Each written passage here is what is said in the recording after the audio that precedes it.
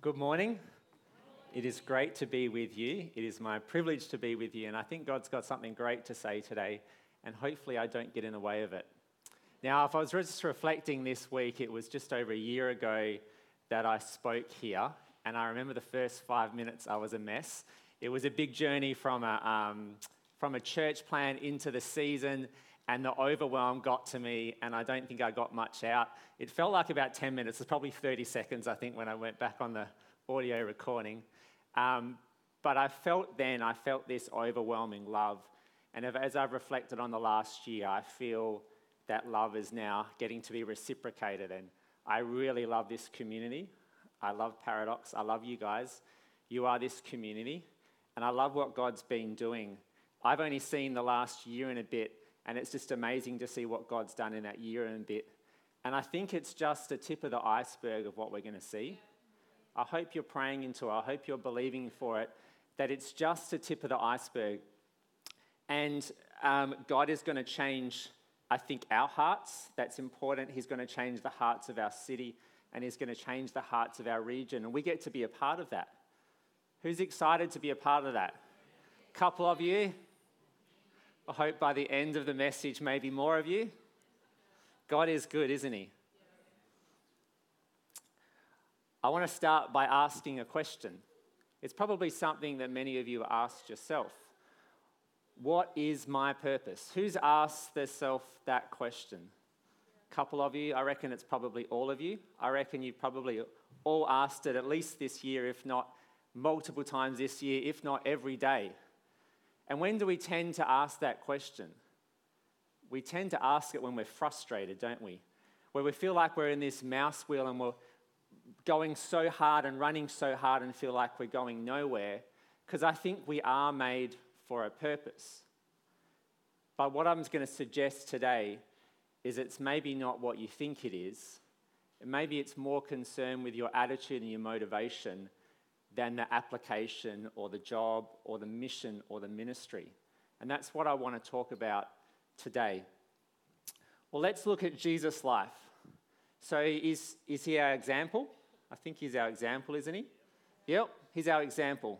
So if Jesus modeled a life for us to live, then if I'm trying to find my purpose, I should probably start with Jesus. So if I look at Jesus' life, he loved, didn't he? There was nothing, I reckon, more or less than his motivation being love. So it was love that saw him hanging out with the people that everyone rejected. It was love that saw him hanging out with these rejected tax collectors and prostitutes and sinners. It was love that saw him healing people. It was love that saw him multiplying food. It was love that saw him, I believe, going into the temple courts and speaking to these religious leaders that rejected him. It was love because he wanted them to find the truth too. It was love, and ultimately in love, Jesus then goes to the cross. He dies on the cross, ultimately for us. See, I don't think Jesus was really looking for followers. He knew that that was our purpose, but he wasn't looking for this celebrity, oh, look at me, because he could have come as this triumphant king and said, hey, everyone bow down before it, everyone worship me, everyone give me all of your gifts. But instead he comes as this servant to love. Have you reflected on his life? Because I think often we look at his life and we think of all these crazy miracles and we think, man, there's no chance there that I can model my life off him. But the core of everything he did was love. It was love that drove every motivation, and I think love is Jesus' purpose. Jesus lived this over-the-top, extravagant, unwarranted. Everything he did in love was for nothing that he got back in return. See, it's interestingly that Jesus heals thousands and thousands of people, but he knew that very few of them would follow him as a result of that. He knew that very few would follow him, but he still went and loved, because it was love that took him to... It's interesting, I love The Chosen. Now, there's a great scene in The Chosen where he's healing person after person after person, and the toll it takes on himself. Can you imagine that? Sitting there all day, one by one, dealing with each person and their needs and healing them. It's this massive toll, and he goes back to this campsite and his mother comes and washes his feet. It's just an incredible scene. You don't realize the toll that all of these amazing miracles took on Jesus. It was love that took him into all of that, and then love that ultimately took him to his death. Now, we're talking about purpose this morning and finding our purpose. I believe the purpose of Jesus was love. I believe God's purpose in sending Jesus was love, that his life was love, that in his death was love. And then he rises again and it's love, and we see the first example of that where he restores Peter in love. And he says, Peter, go and love and go and love and go and love. And then he goes back to heaven, and in love he sends the Holy Spirit that we too could do the same thing. Now, when we're talking about looking for our purpose and we get this frustrated, what we find we're trying to do is we're trying to find the thing that that person's doing or that person's doing. So we look at these gifted speakers with all of these followers on the stage and we say, oh, if only I had that, I'd find my purpose. Or we look at this missionary and we say, if only I was that, I would have purpose. Or maybe we look at this wealthy person, if only I had more money, or if only I had more followers or likes or clicks or whatever it is that you want. I think we look at all those things and we say, that's what I want, and if only I found that, I would have love. I would have purpose. I'm going to suggest that if you had those things, you wouldn't have purpose. And I'm going to talk more about that today. Now, when we talk about finding our purpose, there's a verse that often we reference, which is Romans 8:28. And it says this, and we know that in all things, God works for the good of those who love him, who have been called according to his purpose. So God works for the good of those who love him, who have been called according to his purpose. And so we read that and we think, well, what is my purpose, God? And so we start looking for all of these things. I know for myself, and maybe it's for you too, that we get caught up waiting for the perfect job or mission or ministry. And so we let our life feel unfulfilled, feel routine, and we keep going about our daily grind thinking one day it's going to happen. One day someone's going to notice me. One day I'll step into my purpose. But in reality, all we're really looking for is fulfillment. Well, all we're looking for is this me-centered thing. What is going to give me status? What is going to give me popularity? We're looking for a purpose, but what we're really doing is looking for attention. We're saying, if I was in that mission field, man, everyone's going to love me. They're all going to give accolades toward me. They're going to get me to speak. If I was wealthy and I was giving lots away, man, everyone's going to look at me. They're going to say, man, how good are you? Or if I'm up on the stage and I've got thousands of people listening to my every word, they're going to say, man, that's what I want, because I'm going to feel good in that moment. See, that verse doesn't say God works for the good of those who love him, who have been called according to their purpose. That's how we read it, but it says according to his purpose. So I've been called according to his purpose, not my purpose. So if I'm called according to his purpose, my model is Jesus. So I don't think I know that Jesus, in every interaction, it was love. And I think that is the motivation behind him, and that's what I'm going to suggest to you today, that our purpose is actually in love. So we're looking for all these me-centered purposes. In reality, when we think of purpose, we're looking for satisfaction. More followers, more likes, more platforms, all of those things. Now, Paul describes what love is in 1 Corinthians 13. And he says one of the attributes of love is that it's not self-seeking. Have you thought about that? How often do we love for something that we get back? That's what we spend our life doing, don't we? I'm going to love you because I'm going to feel good about myself. I'm going to pat you on your back because I know you're going to pat me on my back. I'm going to drop that $5 in the hat of that homeless person because I'm going to feel good about myself. See, I believe to the measure that we cost ourselves, we only cost ourselves to the measure that we're willing to get something back. So if I feel like I'm going to feel better about myself, I'll cost a bit more. And if I feel like I'm going to feel really good and everyone's going to love me for it. I'll cost myself to that measure. But see, the moment there's no return is the moment I stop costing myself. See, the moment I think me is the moment love is gone. That's what it's saying. That's what Paul's describing. The moment I think me and what I'm going to get from this is the moment that love has disappeared. Love is not self-seeking. So why should we love?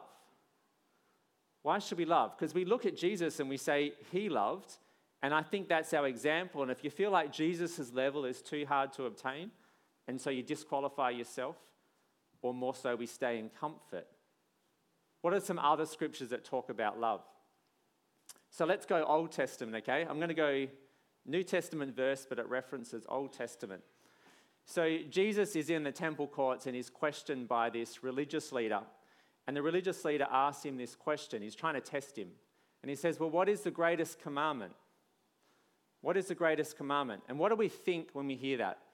If you're not a Bible person, you should all be Bible people, but if you're not remembering everything, we think of what's the most important thing. We think it's to love God, don't we?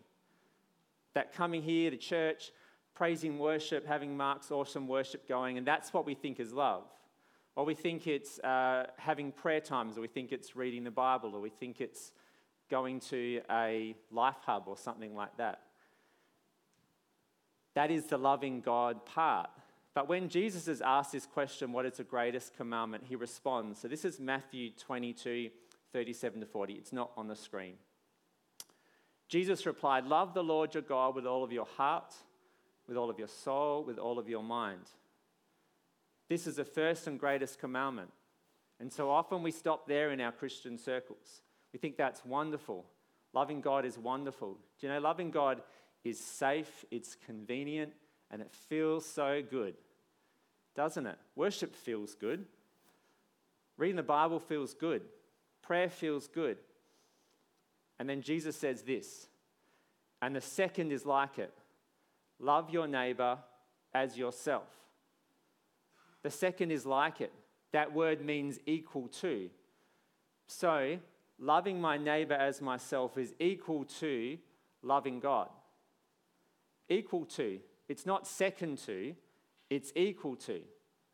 And then he says, and all the law and the prophets hang on these two commandments. So everything that was spoken in the Old Testament, everything that was written into the law, everything that the prophets had to say, which were the people that heard the voice of God and shared it to the people, all of that hangs in those two commandments to love God and to love others. There's something significant about this. Do you know what? Jesus actually takes two different references. So there's no part in the Old Testament that says to love God and love others near each other. He takes two completely different references from two different books of the Bible and he places them together and says they're equally as important as each other. It's significant. I didn't realize this until I looked up the references. I thought, that's just an Old Testament thing he's grabbed together and that's great. But he's chosen two different things and lumped them together and said they're equal to each other. They're equal to each other. Now, when the truth of that hits us, we realize that actually I cannot adequately love God without loving others. I don't think I can. I don't think Jesus demonstrated that. I don't think Scripture says that. So we think we can love God without loving others, but I don't think that's the case. What it says that as I love others, I love God. And I think if I miss that part, I think I actually remove love from God. Okay? I'm going to talk about this more. It's okay if it's hitting you between the eyes. Scripture does that, doesn't it? I don't think I can adequately love God without loving others. Now, the other reference to these verses is in Luke 10.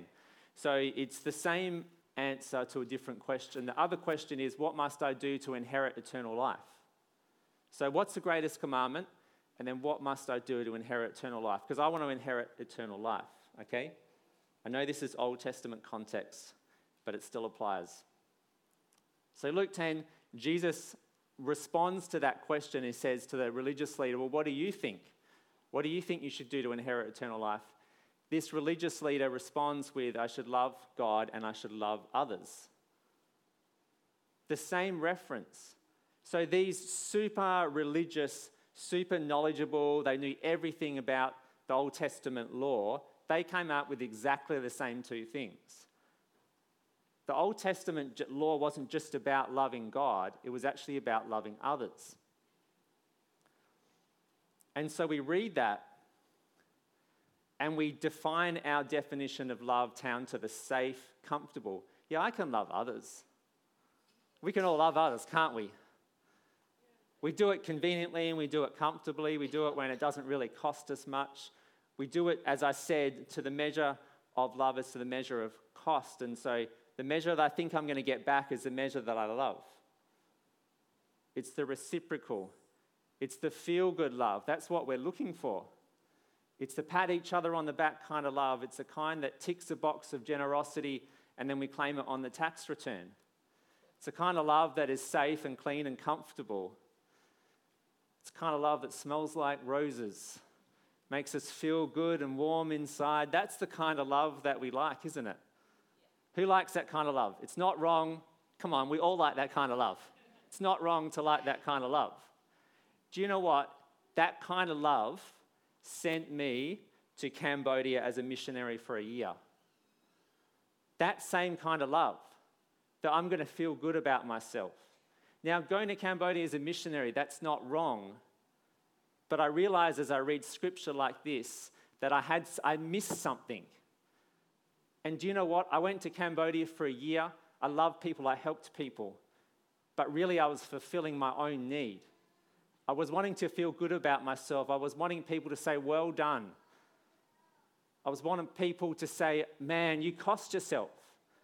You spent that much money going there for free. That's what I was looking for. But when I read Paul's definition of love, I realize it's actually not love, because it's self-seeking. Now, I could have done exactly the same thing and gone to Cambodia with a different kind of love. I also think the result would have been different. Okay? Lots of wonderful things will happen, but it wasn't love. And that's what we're talking about today. We're talking about the love that's not me-centered. Good fruit can come from the me-centered love. Greater fruit comes from the love that costs us. That's what Jesus did. He cost himself, and he goes, it cost himself through his life, and it cost himself in his death. So that passage in Luke 10. Now, I love the Gospels. So the Gospels is Matthew, Mark, Luke, and John, the 4 books of the Bible that talk about Jesus. I've spent most of my time, I love to read at night, I put worship music on, that's my routine. Now, I've stayed in those Gospels for about a year and a half now. I love hearing about Jesus. And I love that as I look at his life, he starts to pinpoint areas of my life where I'm coming up short.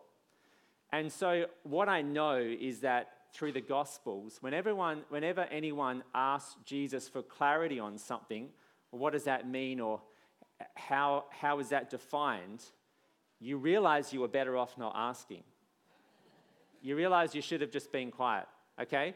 So if I ask Jesus, well, what about murder? Old Testament murder. He's like, don't even think bad thoughts about anyone. I'm like, man, the Old Testament's looking pretty good now, isn't it? Can't even not think bad thoughts about someone.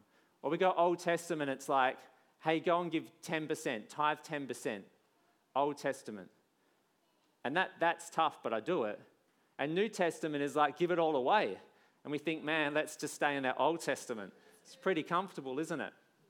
And so we have this context. It's interesting how God just unfolds things. So I'm looking up, we all heard of love your neighbor as yourself. Many of us, if you've been in the Bible, heard that. So I look up the context of that. What's the reference to that? Now, the reference to love your neighbor as yourself is just centered around the Jewish people. So Jesus was referencing in this law, it's for Jews. So let's just think of our church community that have a quarrel with each other, and they're supposed to love through that quarrel. So love them as you would be treated. So we have an argument in this community, it's love them as you'd be treated. So that was their context of love your neighbor. And this guy sillily asks, well, what does that mean now? What does love your neighbor mean? Who is my neighbor? And do you know what? Maybe we wish he didn't ask it even for us now. Because Jesus takes that box and he breaks it open, he throws it on the ground and he stamps on it. And all of a sudden he tells this story that opens love up far beyond what was originally contained. So this is the story. I'm not going to read it, I'm going to paraphrase it. So this is the story that Jesus references when he's asked, what does it mean to love my neighbor? And he says, this Jewish person, so a Jew is one of God's people that came down the generational line. This Jew's walking down the road. He gets set upon by robbers. He has everything taken. He's beaten up and he's thrown in the ditch, left to die. So a Jew in the ditch, left to die, everything taken. Okay? This is the story. And Jesus says a priest starts walking by. So this is a Jew that is one of the appointed people that's there to represent between Jewish people and their God. Okay? So this priest is walking along by. He sees his fellow Jew. He sees what's going on and ignores him. He walks on the other side of the road and he keeps walking. Yeah, maybe those priestly people, they got all these robes on and didn't want to get messy that day. Okay, so then he tells the next story and he says, then there's a Levite. So you have 12 tribes of Israel. The Levites are the priestly tribe, okay? So they were God's appointed people. And if anyone's going to help, it's going to be this Levi, isn't it? So this Levite's walking along the road and he sees this Jew over there in the ditch needing help. And so again, he's like, nah. Steps on the other side of the road and he keeps walking. And who does Jesus use as the next example? It's the Samaritan, isn't it? So who's a Samaritan? A Samaritan is actually, so at one point, generations before, a Samaritan was a Jew that intermarried with a Gentile, and that was this new line of people. And so the moment the Jews came away from the Jewish people into the Gentiles, they're now rejected by the Jews. Okay? So we got this whole line of people for generations and generations, hundreds of years, being rejected by the Jewish people. And so there's all this animosity and hate between each other. These Samaritans aren't allowed to come and worship in the temple. They're not allowed to come. They've got their own communities. And there's a lot of hate between them, okay? Justified on both sides through the generations.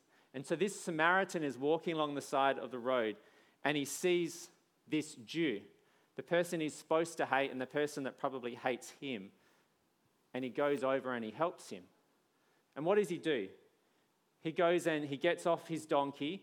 He patches this guy up. He puts this guy on his own donkey, fixes him up, bandages him off, takes him to the nearby hotel, puts him into the hotel, makes sure he's looked after medically, and he says, hey, hotel keeper, I'm going to come back in a few days and I'm going to pay for any costs that this guy has incurred. I want him to get well.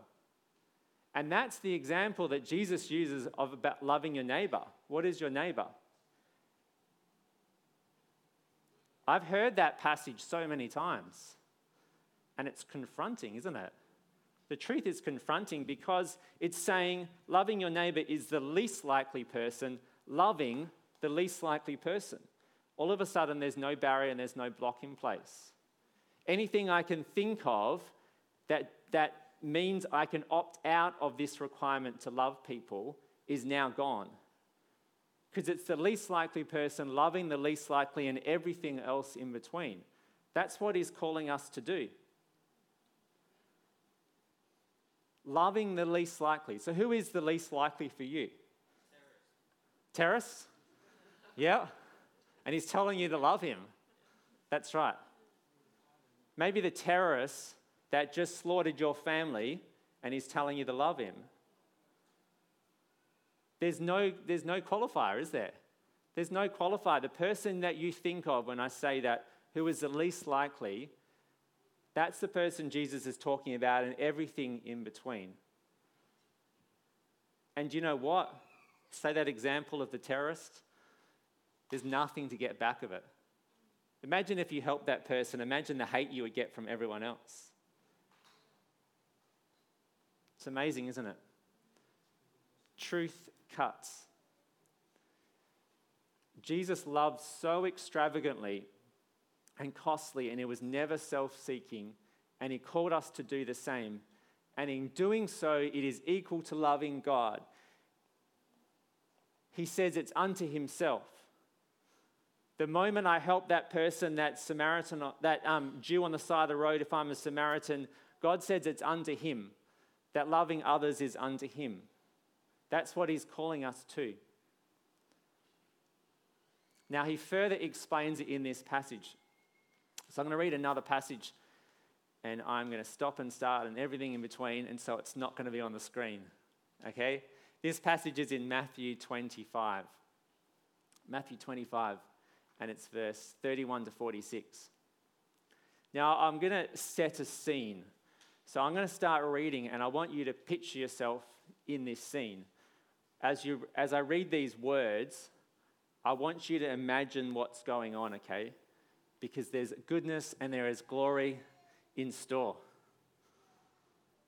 This is how it starts. When the Son of Man, so Jesus, when the Son of Man comes in his glory, can you picture the glory? Imagine that sight that's coming. This person that we've been following all our life. The Son of Man's coming in his glory. I love the glory. Don't we love the glory? That's what we're looking forward to, aren't we? The glory. We're waiting for this glory, the anticipation of this glory. So the Son of Man, Jesus, is coming in all of his glory and all the angels with him. Not just Jesus and the glory. Can you picture with all these crowds of angels surrounding him? Thousands upon, probably 10,000 upon 10,000. Millions upon millions of angels coming in this glory. Put yourself in that scene. And it says, and he was sit on his glorious throne. Can you picture it? Picture it in your mind's eye. Close your eyes if you need to. It's this scene of triumphant glory. The person that we've all been waiting for thousands of years comes back in all of his glory. He's with his angels, and all of these people are seated there. All of these people are around him, and Jesus is seated on this throne. This magical, triumphant picture. Even better, all the nations will be gathered before him. Can you picture that? Like we're one of these people amongst this whole nation, everyone, all of the nations, not just one. So all of the nations are there. We're all picturing this triumphant thing. Imagine how that feels to be with all of these people witnessing this. It's amazing by ourselves. Now, even more amazing that we've got all of these people around us looking at this glorious picture, Jesus on the throne. And we're just excited about what he has to say. So all the nations will be gathered before him, and he's going to separate the people one from another, as a shepherd separates the sheep from the goats.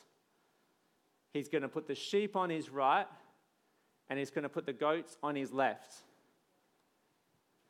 Isn't it great that we're sheep? Who loves being a sheep? Yeah, we love being a sheep, don't we? Can you picture that? All of the sheep here, and we're in this big crowd, all the nations gathered, and we're just thankful that we're a sheep, and this sorting starts happening, and we're thankful that we're a sheep. Man, I love being a sheep. Feels odd saying that, doesn't it? That's what we're looking forward to. It's like we're the chosen, we're the sheep, aren't we? Now the king turns to us. We're the sheep, and he turns to us and he starts talking to us. All of a sudden our chest comes out. We're thinking we're a sheep.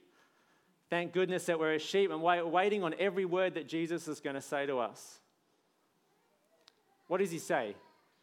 Come, you who are blessed by my Father. I think, man, I'm not just a sheep. I'm blessed by the Father. And the significance is setting in. Take your inheritance. Isn't that exciting? The kingdom prepared for you since the creation of the world. It doesn't get any better. Jesus sets this scene of what's going to happen. He's on his throne in glory, the angels around, the nations gathered. Us as the sheep, we get the inheritance. We get the blessing by the Father. The kingdom prepared for us since the creation of the world. And he goes on and he starts talking. Remember, he's talking to the sheep. We're a sheep, aren't we? He's talking to the sheep and he says, for I was hungry and you gave me something to eat. I was thirsty and you gave me something to drink. I was a stranger and you invited me in. I needed clothes and you clothed me. I was sick and you looked after me. I was in prison and you came to visit me. And we're getting sorted and we're thinking, hang on, that's not right, is it? Like I'm a sheep. I haven't done that. I'm not sure what he's talking about, but I'm a sheep. Like I come to church and I worship, I pray, I'm in my Bible every single day. I give stuff away. I do what is right. I do the stuff that pats me on the back and I feel good about myself. That's what I'm meant to do as a sheep, isn't it?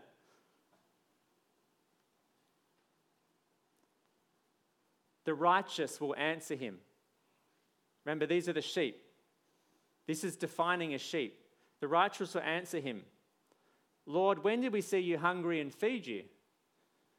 Or thirsty and give you something to drink? When did we see you a stranger and invite you in, or needing clothes and clothe you? When did we see you sick or in prison and go to visit you? This is defining the sheep, and they're standing here. They know they've done those things, but they don't know they've done it for Jesus. And so Jesus is talking to them. And he says, whatever you did for one of the least of these brothers and sisters of mine, you did for me. So all of a sudden, the line I thought I was going into getting in the sheep, in that definition, I've missed something.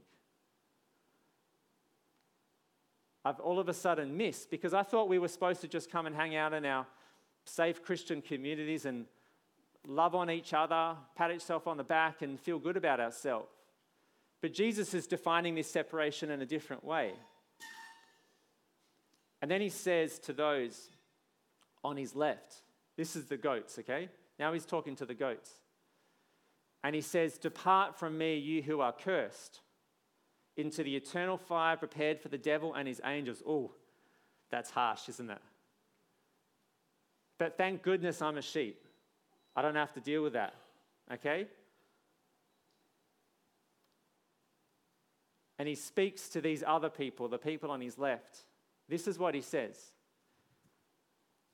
Jesus speaking to the people on his left.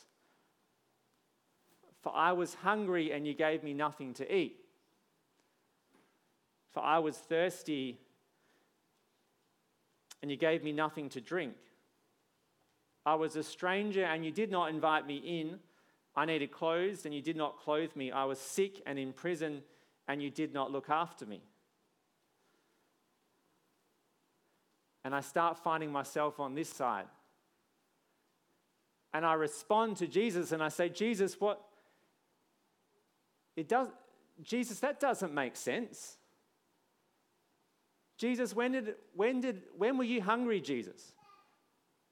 We start getting confused and we're getting in our head and it's like, Jesus, when were you hungry? Jesus, if you were hungry, I would have prepared this massive banquet. I would have bought the best food, the most expensive food, and I would have laid it out before you if you were hungry, Jesus.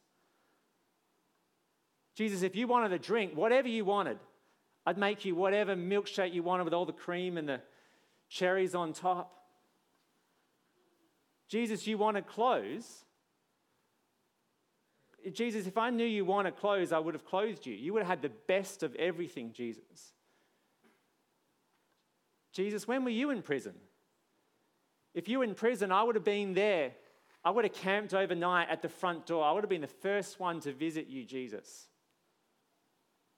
Jesus, when were you sick? I didn't even think Jesus gets sick. When were you sick, Jesus? Because I would have taken care of you. And then he responds. He says this. He will reply, truly. When he uses the word truly, it means it's important. Truly, I tell you, whatever you did not do for one of the least of these, you did not do for me. It's just scripture. It's the verses that we read time and time again that God's been messing me up with this is something that God has been doing in me, and I'm nowhere near where I need to be. But this past week, like that's 2 years of doing stuff in me. This past week, he's messing me up because I realize I don't cost myself like he did. Now, I tithe. I believe we give generously over and above that. But do you know what? There's still elements of comfort in it. It's still comfortable. It's still convenient. There's still a feel-good factor. And Jesus is calling us to more. He's calling us to love. And he receives that unto him. The moment I hope you get this. This is not a crew message. Okay? This is not, everyone knows that I'm involved with the crew in Lilia Haven and stuff. This is not that. Okay? It can involve that, but it's not trying to get you to go and volunteer there. It's a change of heart and a change of attitude that comes in every interaction. Now, it's not just about feeding people or clothing people. It's not just about giving them something to drink or visiting them in prison. It's a motivation of love that costs us. That's what he's talking about here. That's what it says when I love my neighbor as myself. It's the motivation to love that costs us, where we get nothing back. It's easy, as I said, if I see the homeless person to go and put $5 in there. You might think it's costing you. It's not costing you. I know this is my experience. I know I put that $5 in because one, it's comfortable, it's convenient. I feel like I pat myself on the back, and I feel like any more, and I'm at risk of something else going on with that money. We do it comfortably and conveniently. What does it mean to love that person? That can still involve the $5, but maybe it involves inconvenience you and you sit down and you have a conversation with them. Oh, that's costly now, isn't it? I'm sitting down with someone that stinks, covered in alcohol, haven't washed their clothes for a month. They're mouthing off, they're a bit all over the place. And I cost myself and I sit down with that person. Or maybe I take them for a meal. We each have a choice. In your regular conversation, maybe that you have afterwards, I can have a conversation with you. In that conversation, I can listen or I can choose to love. They're very close, but the motivation is completely different. Because in my choice to love, I'm going to cost myself even if I'm not interested in the conversation. Everyone's going to be worried about talking to me afterwards now, aren't you? I can choose to love. It's a choice. See, love is not a feeling or emotion, because feelings and emotions come and go, but love can't come and go.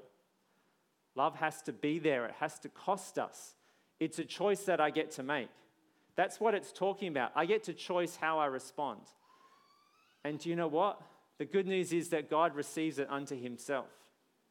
He receives it unto himself. That is what he's calling us to, the kind of love that costs us.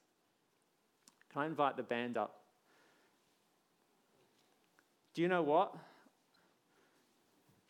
I'm thankful for Scripture, even if it's confronting. And I'm thankful for forgiveness. I'm thankful for God's grace. I'm thankful that today, I've been repenting lots this past week. And I think I do this fairly well. Let's say that. I know that I'm way better at loving people that cost myself than I was 5 or 10 years ago, because I'm trying to make choices and I've got so much further to go. But God has been confronting me with the truth that I'm still not costing myself to the measure that he's asking. I think I find my purpose in the cost. I find my purpose in the love. I don't think it matters whether you're a preacher or a missionary or a business person or a mom or you're a nurse or whatever that is that you choose. I honestly think it doesn't matter as much as we put on it. I don't think we're supposed to come and spend the rest of our life trying to find this one elusive thing that we feel good about ourselves in. I don't think that's our purpose. I think our purpose is love. And that might take you on a stage preaching to thousands of people. It might take you being a nurse. It might mean that you end up on a mission field. But I think my purpose can be found in any situation I find myself in. My purpose to love can be found there. And so what we're going to do, because we're thankful for God's forgiveness and grace, I'm going to lead you in a prayer of repentance. You don't have to respond. You don't have to put your heart in that place. But I think it is true that He is calling us to a greater measure of love, that it doesn't have that same bubbly, warm feeling inside. It's more than that. It's going to cost. It's inconvenient. It's smelly and it's messy and it's dirty. And you're not going to have this warm, bubbly feeling. But do you know what? In that moment, in that cost, it's unto Him. We all want to be the sheep, don't we? We all want to be the sheep. What's the significance of a sheep in the Bible? It's sacrifice. It's not the sheep that's the glory, it's the sacrifice of the sheep that is the glory. So we all want to be this glorious sheep, but the reality in the Bible is that sheep, the glory that the sheep got was in the sacrifice. And so Jesus was this perfect lamb that sacrificed Himself for us, and that forgives us and that redeems us, and then He calls us to go and do the same. As a sheep, I'm called to sacrifice my life, that it's not unto me, it's not self-seeking, it's not for the praise of man, it's for the praise of God. That's what He's calling us to. So I'm going to invite you to stand.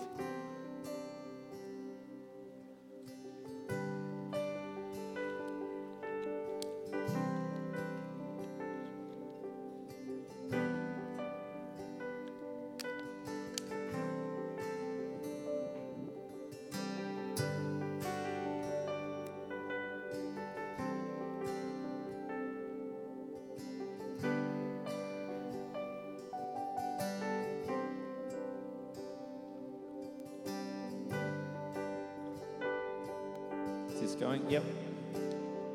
All right.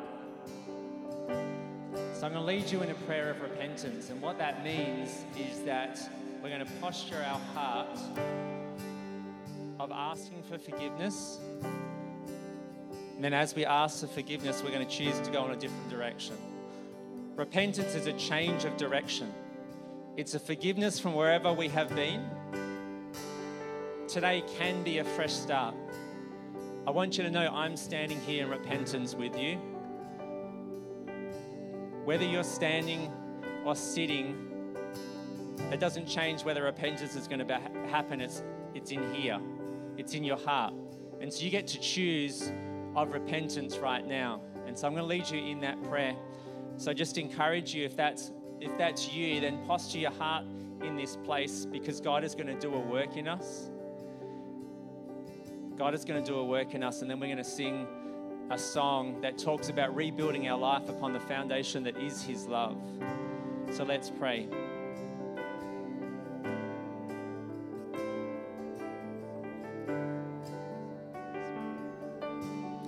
Holy Spirit, we just invite you. We invite your love. We invite your power. We give you full freedom in this space to touch every area of our life that hasn't aligned with who you are. And so, Father, I thank you for forgiveness. I thank you that your word says that you freely give it to those who ask.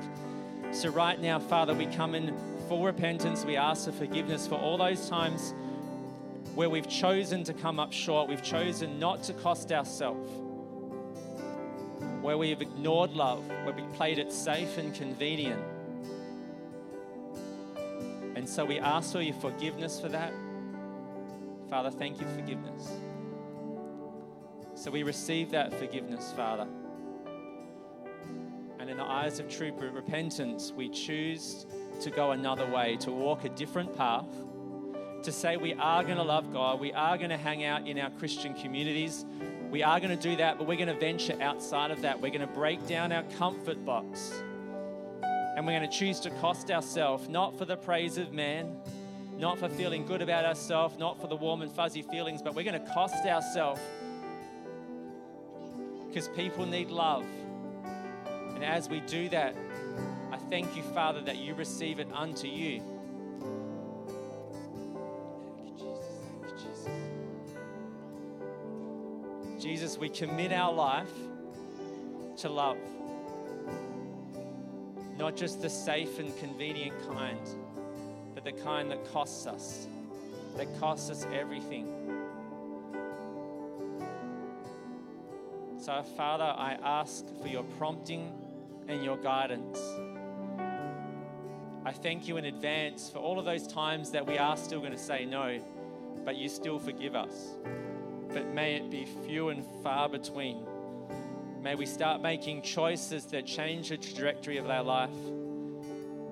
And Father, we repent for all of those times where we've been holding back for waiting for the perfect opportunity or the perfect job or the perfect ministry or mission.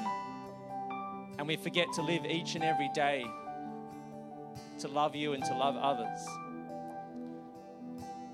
So we choose today, we draw the line in the sand and we say no more. And we say we're going to start to choose love. The love that's not self-seeking, the love that costs us.